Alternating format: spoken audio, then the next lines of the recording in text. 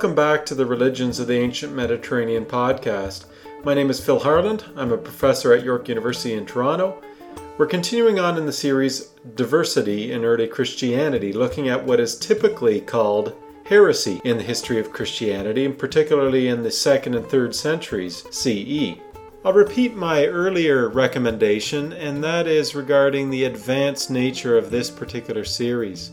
We're getting into forms of Christianity that are very complicated and, to most modern ears, very foreign and different than what is usually associated with Christianity.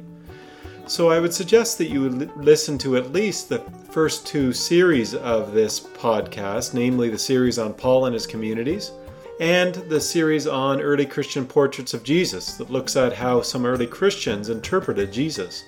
These will at least give you some basis on which to understand these more complicated forms of Christianity that are the center of this third series on the so-called heresies.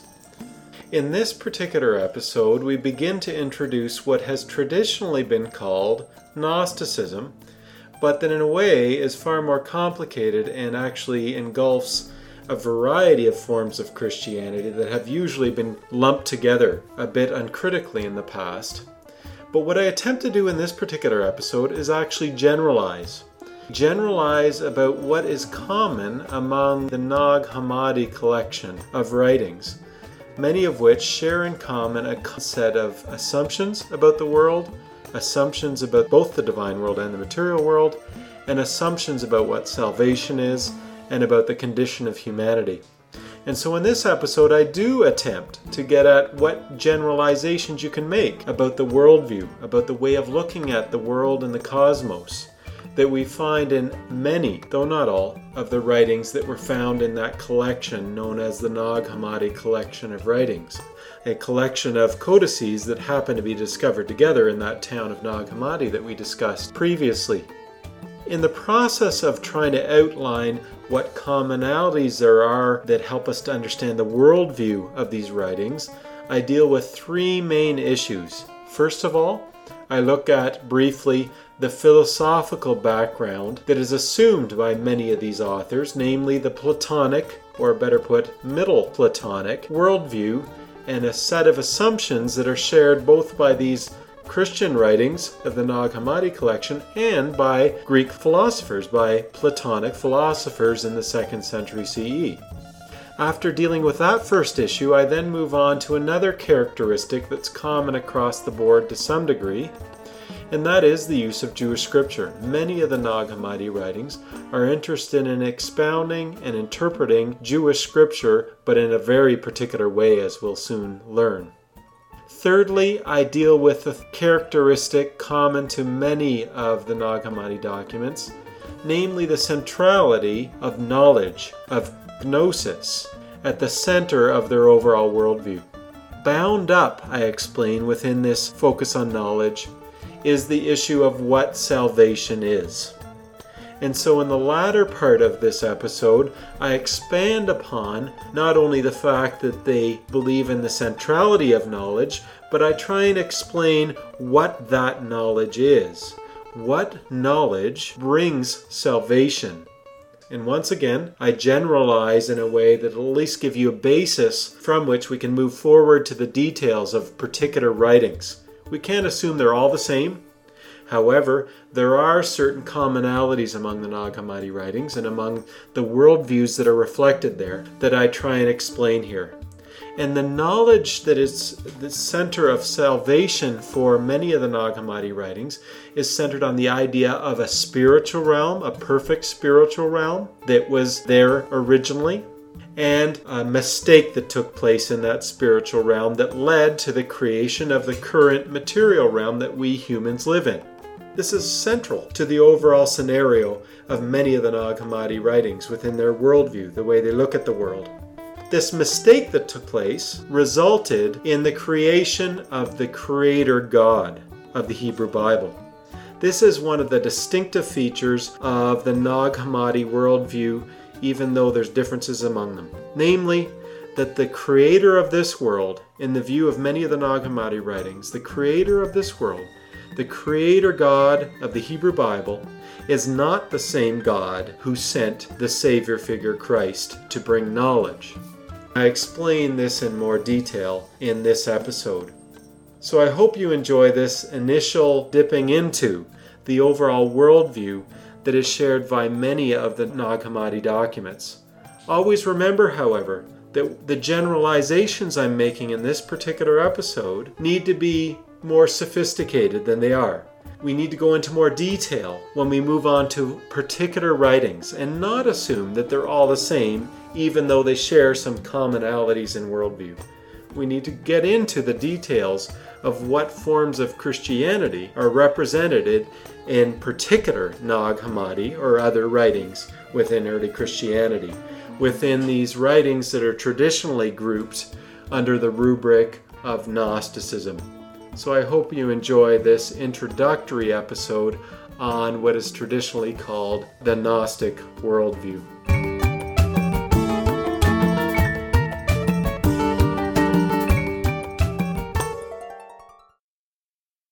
Today we want to be problematizing the category of Gnosticism, getting a clearer sense of why that category is somewhat problematic.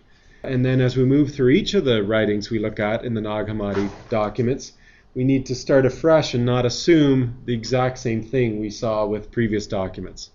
We might see some similarities, and we can point out similarities in worldview, similarities in practice if we can find them, but let's not presume that they all think alike, because that's the very issue that is the problem with the category of Gnosticism. The presumption of many scholars that there's some one thing to describe, that there's a unified religion that we can label Gnosticism.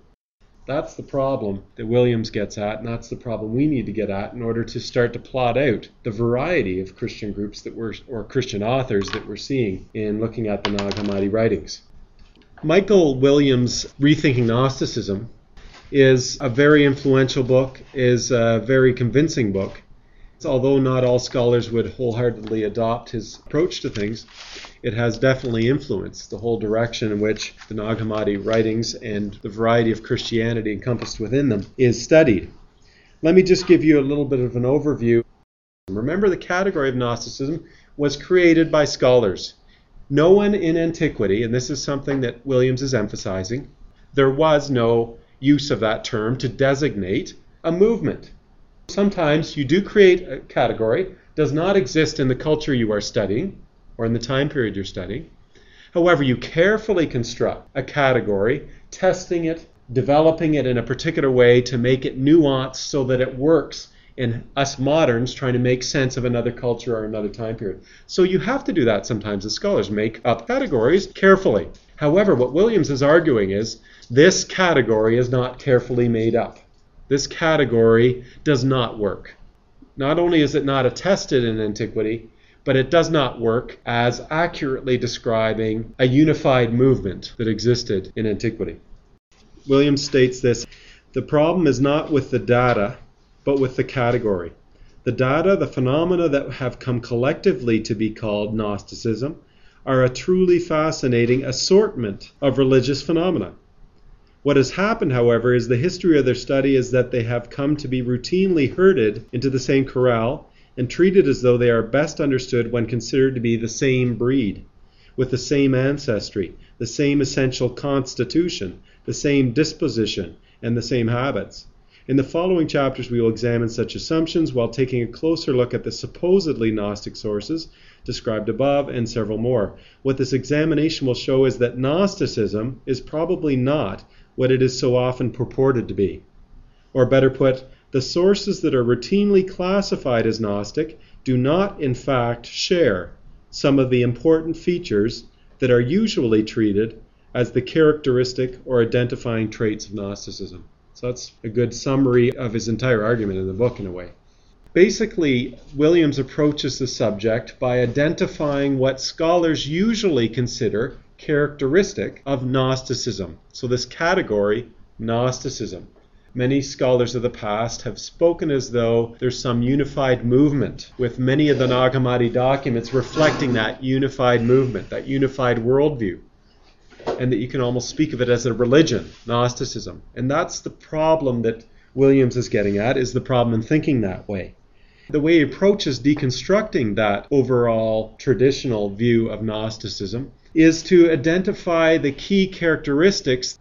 So he lists and deconstructs the main characteristics of Gnosticism according to the scholars who believe that's the best way to speak.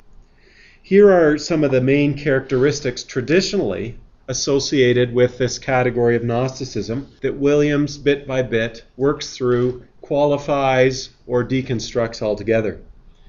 First of all, the notion that Gnosticism is characterized by protest exegesis. In other words, by a mode of interpreting that by nature protests against traditional interpretations of the Hebrew Bible. Another element of it is sort of value reversal, where characters in the material that is being interpreted, where the characters there are inverted in terms of evil and good. So the good characters become evil. Traditionally, in other words, a figure like the snake in the garden would be considered a negative figure within some interpreters of the Bible. And so the idea here is that there's a value reversal here where the snake becomes good. Traditionally, the creator God of the Hebrew Bible is a good figure. In Gnosticism, it's an evil figure. Although there's some truth to some of these things we're just mentioning here, what Williams really draws attention to is when you look at the actual process of interpretation within a variety of Nag Hammadi documents, you begin to see a great variety in approaches, not a total consistency in approaches, let alone a consistency in protesting against something. The second main characteristic that Williams works through and qualifies, and to some degree deconstructs, is the anti-cosmic or world rejection ideas that are attributed to Gnostics and Gnosticism. In other words, traditionally, with scholars using this category of Gnosticism to group together a whole lot of people, they attribute to all of those writings an anti-world stance. Now, there's some truth to this still. However, there's been an overemphasis on negativity about the world and an ignoring of elements in Nag Hammadi documents and other Gnostic sources, elements that point to less negative attitudes about this world. Not only that, but Williams goes on to argue that there's evidence within the Nag Hammadi writings and other Gnostic sources that point to the positive attitude towards the world around them. And one of the interesting ways in which this takes place is their positive attitude towards contemporary philosophy within the world in which they live. They don't shut themselves off from the world and think of themselves as sectarian and apart from the world in a sociological sense. Instead, they actually have fully adopted a lot of the intellectual traditions of the Greco-Roman world in regard to philosophy and Platonic philosophy. Here's the third one, hatred of the body, and this is closely related to the previous one. Traditionally, Gnosticism is described as having the characteristic of hating the body. Now again, there's some truth in this, but what Williams does is carefully analyzes all kinds of Nag Hammadi documents, all kinds of documents traditionally considered Gnostic, with regard to issues of the body. And he begins to see a far more complex situation than a simple, complete antibody.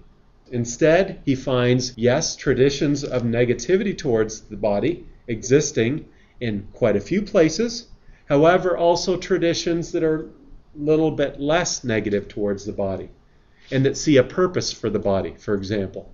Another characteristic that he tries to deconstruct to some degree that is traditionally associated with Gnosticism is the ethics of Gnostics. Traditionally, Gnosticism's ethics have been described as either ascetic or libertarianism, either refraining from bodily activity, from sex, from food, and sort of living a simple ascetic, or because of the rejection of the body and because of the downplaying of bodily things, a free-for-all sex fest approach to the whole thing. What Williams does a good job of doing is, first of all, assessing the clear evidence of ascetic practices in a good number of Nag Hammadi and other documents. So he does acknowledge the tendency towards asceticism in some of the documents. However, there are varieties in how that asceticism is imagined and practiced. more importantly on the libertarian side of this whole dichotomy. In other words, the description of Gnostics as sometimes being free-for-all in terms of ethics because they don't care about this world. It doesn't matter what you do with the body, and therefore do whatever the hell you want. That idea. This actually arises from something you all are very familiar with. Namely, when you read anti-heretical sources, what do they claim about heresies? Epiphanius is perhaps the most extreme case of it, where he has these lurid details of all the sexual activities of a certain Gnostic group called the Fibionites. These sorts of accusations arise out of common stockpile, mudslinging, name-calling techniques, where you're an in-group and there's someone other than you, and you don't like them a lot. So one of the first strategies is the mudslinging, including the sexual accusations.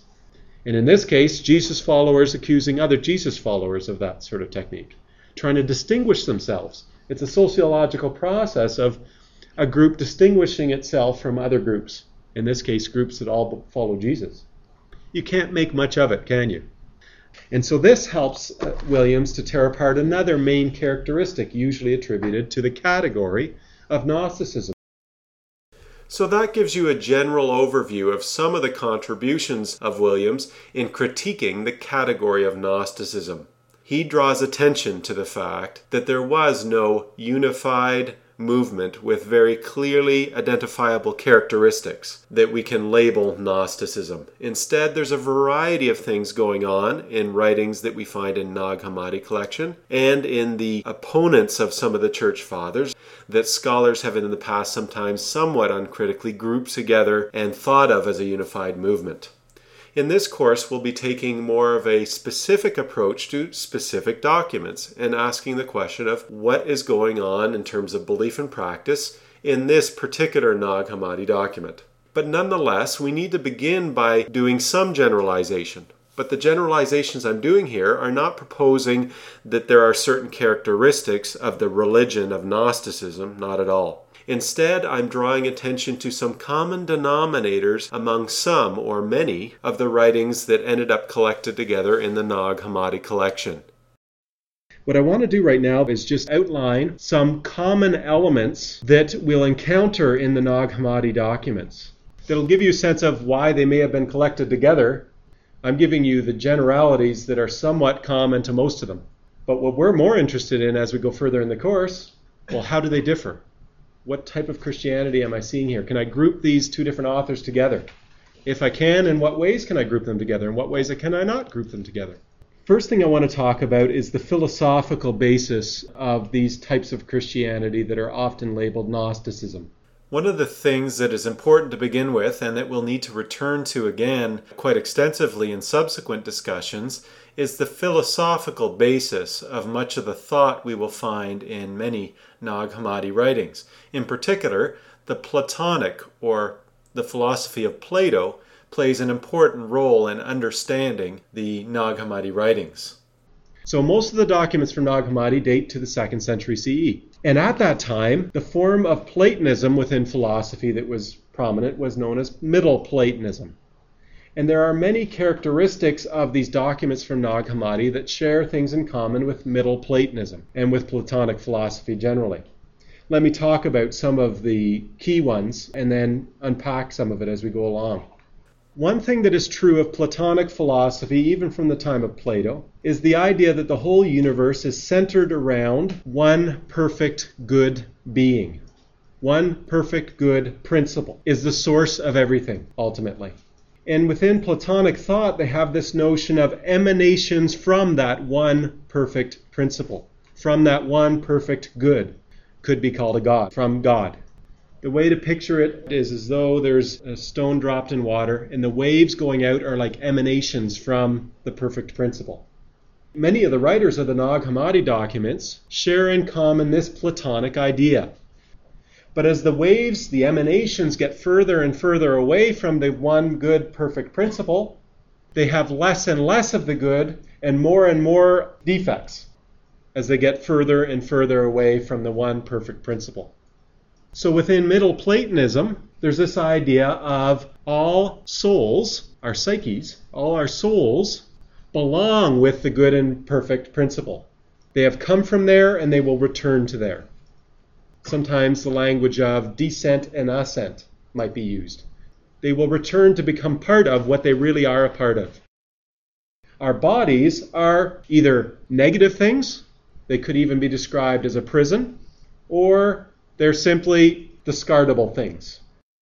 So all that I've said so far is generally characteristic of Platonic philosophers in the 2nd century, Middle Platonism. It's also characteristic of many of the authors of the Nag Hammadi documents who believed in Jesus, but nonetheless held these views.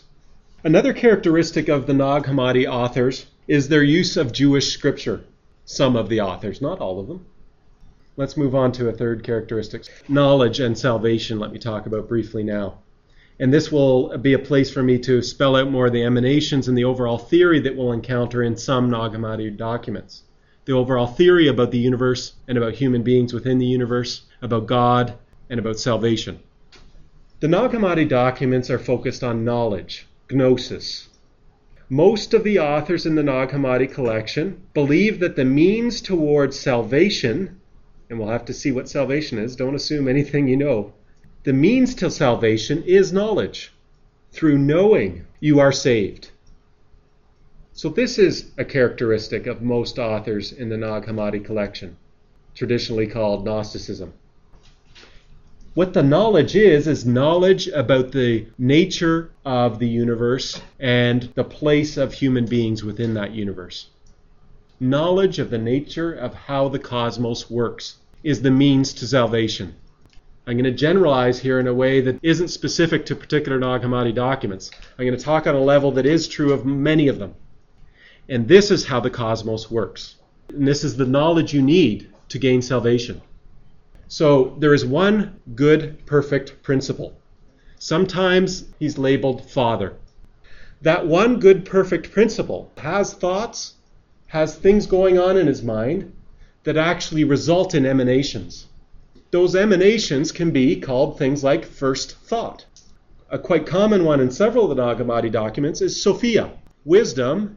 Sometimes Christ is one of the ions. They're almost like gods. Ions is the word that's used by many of these authors. These emanations that are going on from the perfect principle in most Nag Hammadi documents result in the creation of one perfect, uncorrupted existence. The term that is sometimes used is a Greek term borrowed. You know how Coptic borrows from Greek, as I mentioned? Is pleroma, fullness. Not every Nag Hammadi document describes it with that term, but nonetheless quite a few of them do. But most of Nag Hammadi documents have in their mythology, have in their ideas about what happened, that there was a corruption at one point, that there was a faulty activity that took place, an error. Sometimes the language of abortion is used to describe something that happened to the pleroma that resulted in the creation of what we know as the universe, what we humans see as the world around us. The point is that there's something that breaks that fullness. It doesn't corrupt it internally, but results in something else developing that results in the need for salvation. And some of what goes out of the fullness are sparks of the fullness. Sparks of light, sparks of that perfect light that is the one perfect principle, go out of the fullness, go where they do not belong, and need to return to where they belong. It's going to turn out that those are sparks within the souls of human beings of a certain kind. Certain types of human beings have sparks from that perfect pleroma, from that perfect fullness. And many of the authors of the Nag Hammadi documents think that. So how did this come about? How did this error take place? Well, it's described in different ways in different Nag Hammadi documents. So once again, I'll try and generalize in a way that's somewhat true of most of them. And then I'll use specific examples. One of the emanations from that perfect principle within the pleroma, within the fullness, made a mistake. That's how little bits and pieces of the perfect fullness ended up being disjointed from the perfect fullness. Let me now use a specific example that doesn't hold for all of them, but at least illustrates for you the ideas that are somewhat common to many of the Nag Hammadi documents. In some of the Nag Hammadi documents, it is Sophia, wisdom, as an emanation from the perfect principle. who, through some fault of her own, unknown to the perfect principle from which she emanated, created a being that was inferior to the emanations of the Father. The emanation she had was defective. The emanation she had was actually creation of the Creator God. So the God of the Hebrew Bible in most Nag Hammadi documents, the result of a defective activity on the part of one of the perfect beings. So the Creator God that created this world is that defective abortion. Creator God is often called the demiurge. That's just the Greek word for creator. Now, this defective being thinks that he is a god. And in some of the literature, it's that he's a jealous god. That being ends up thinking he's the ruler of all. Ends up believing that he is the one that everyone should pay attention to. He is ignorant. He doesn't have gnosis. He doesn't have the knowledge of the good and perfect principle from which things emanated and that are all one and unified, because he's out of it. Now, how do the bits and pieces of the good and perfect existence, the fullness, end up being used? Also by accident. That Creator God thinks he's God, and he starts to create the world. He creates the world we know around us, earth, people, animals. But before he creates all that, and in the process of creating that, he creates other beings. He has emanations from him that are just as defective, if not more defective than him, that are often called rulers. Greek word is archon. Not perfect like the emanations from the one good and perfect principle of the heavenly realm and the spiritual realm, but imperfect because it's a material realm. We have a dualism, a very stark dualism in the worldview of many of the authors of the Nag Hammadi documents between spiritual and material. There's two things, the spiritual realm and the material realm. And the dualism is very thorough in most of the Nag Hammadi documents. Spiritual realm good, material realm bad. This is how many of the authors of the Nag Hammadi documents think. But let's go on with the scenario of what's happening here and sequentially in the mythology. Sequentially in how this worldview works.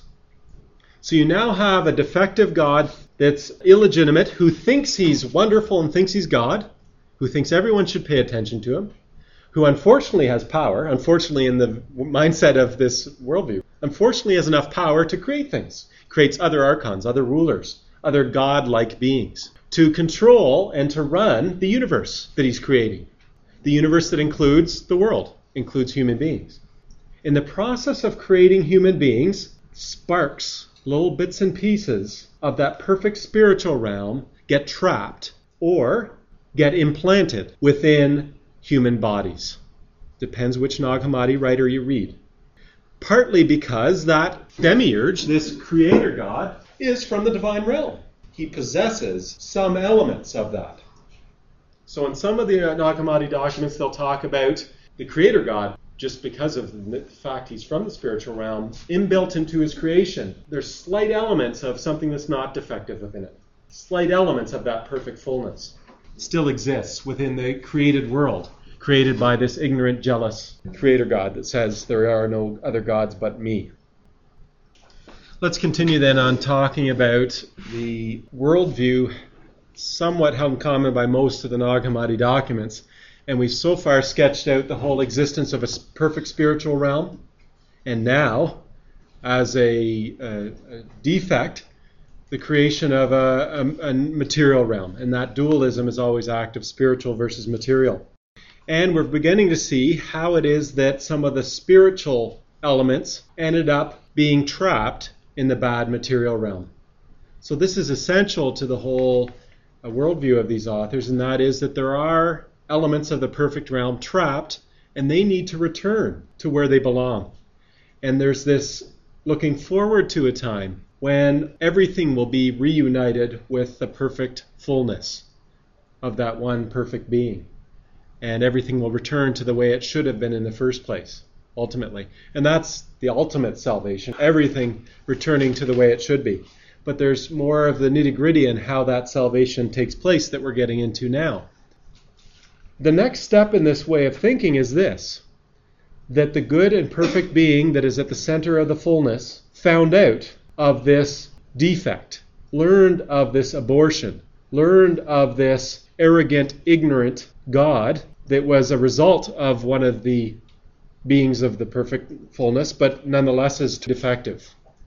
Learned about what had happened and had a plan developed in order to correct the error. As part of his plan, he designated one of his own emanations. One of the emanations immediately from him would have the job of going and sharing the knowledge that was necessary so that the sparks that are trapped in the material realm could be freed from the material realm and ascend again to the good, perfect fullness and return from where they came. So we're back to that Platonic idea of returning from where you came. But in this case, the figure of Christ, quite often, is the emanation from the perfect being that gets designated as the role of going to share the knowledge that is necessary to free those elements of the perfect realm from being trapped in the material realm. Salvation for a human being is gaining the knowledge that the thing I've just outlined to you over the last little while here, gaining that knowledge. Many of the Nag Hammadi documents, therefore, are presented in the form of the figure of Jesus, in other words, Christ, the divine being, sharing the knowledge. It's secret teachings of Jesus giving you the knowledge you need in order for the sparks to be set free and return to the perfect fullness, which is sometimes called Father. So they still sometimes use the language of Father and Son. I wanted to read you just one passage from one document that we're going to read extensively later, now that I've sketched out that for you, and it'll give you a taste of the vocabulary that we'll encounter. Let me read from the Apocryphon of John. The monad is a monarchy with nothing above it. It is he who exists as God and Father of everything, the invisible one who is above everything, who exists as incorruption, which is in the pure light into which no eye can look. He is the invisible spirit of whom it is not right to think of him as a god or something similar, for he is more than a god, since there is nothing above him, for no one lords it over him, for he does not exist in something inferior to him, since everything exists in him. For it is he who establishes himself. He is eternal, since he does not need anything, for he is total perfection. He did not lack anything that he might be completed by it. Rather, he is always completely perfect in light. He is unlimitable, since there is no one prior to him to set limits to him. He is unsearchable, since there exists no one prior to him to examine him. He is immeasurable, since there was no one prior to him to measure him. He is invisible, since no one saw him. He is eternal, since he exists eternally. He is ineffable, since no one was able to comprehend him to speak about him. He is unnameable, since there is no one prior to him to give him a name. He is immeasurable light, which is pure, holy, and immaculate. He is ineffable, being perfect in incorruptibility. He is not in perfection, nor in blessedness, nor in divinity, but he is far superior. He is not corporeal, not bodily, nor is he incorporeal.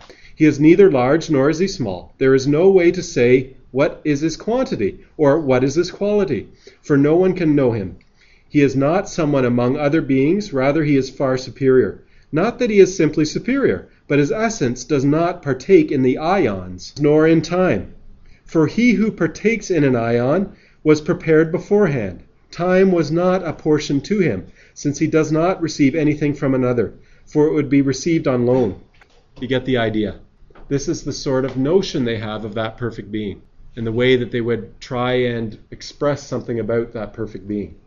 Here's how notions of emanation are expressed by the Apocryphon of John, just to give you a taste of that now, of a specific example. And the monad's thought performed a deed, and she came forth. Namely, she who had appeared before him in the shine of his light. This is the first power, which was before all of them, and which came forth from his mind. She is the forethought of the all. Hi, my name is the forethought of the all. Her light shines like his light, the perfect power, which is the image of the invisible, virginal spirit, who is perfect. The first power, the glory of Barbelo, the perfect glory in the ions, the glory of the revelation. She glorified the virginal spirit, and it was she who praised him, because thanks to him she had come forth. This is the first thought. his image. She became the womb of everything, for it is she who is prior to them all, the Mother Father, the first man, the Holy Spirit, the thrice male, the thrice powerful, the thrice named androgynous one, and the eternal Ion among the invisible ones, and the first to come forth. Thrice named androgynous one. Not typical language to hear in some of the other Christian documents, but not unusual in the Nag Hammadi documents. We can talk about these types of Christianity together that share in common this general worldview I've been outlining to you. But we'll see that they each have, that there's even variety within them, and you need to distinguish between them nonetheless. They're not just one big conglomeration, Gnosticism. There's far more complicated scenario here. That concludes this episode. I hope you'll come again. In the meantime, you can browse my website at philipharland.com. I like early Christianity. The introductory music for this podcast is Shadow Dance by Kaveh, and it's used here with permission under a Creative Commons license.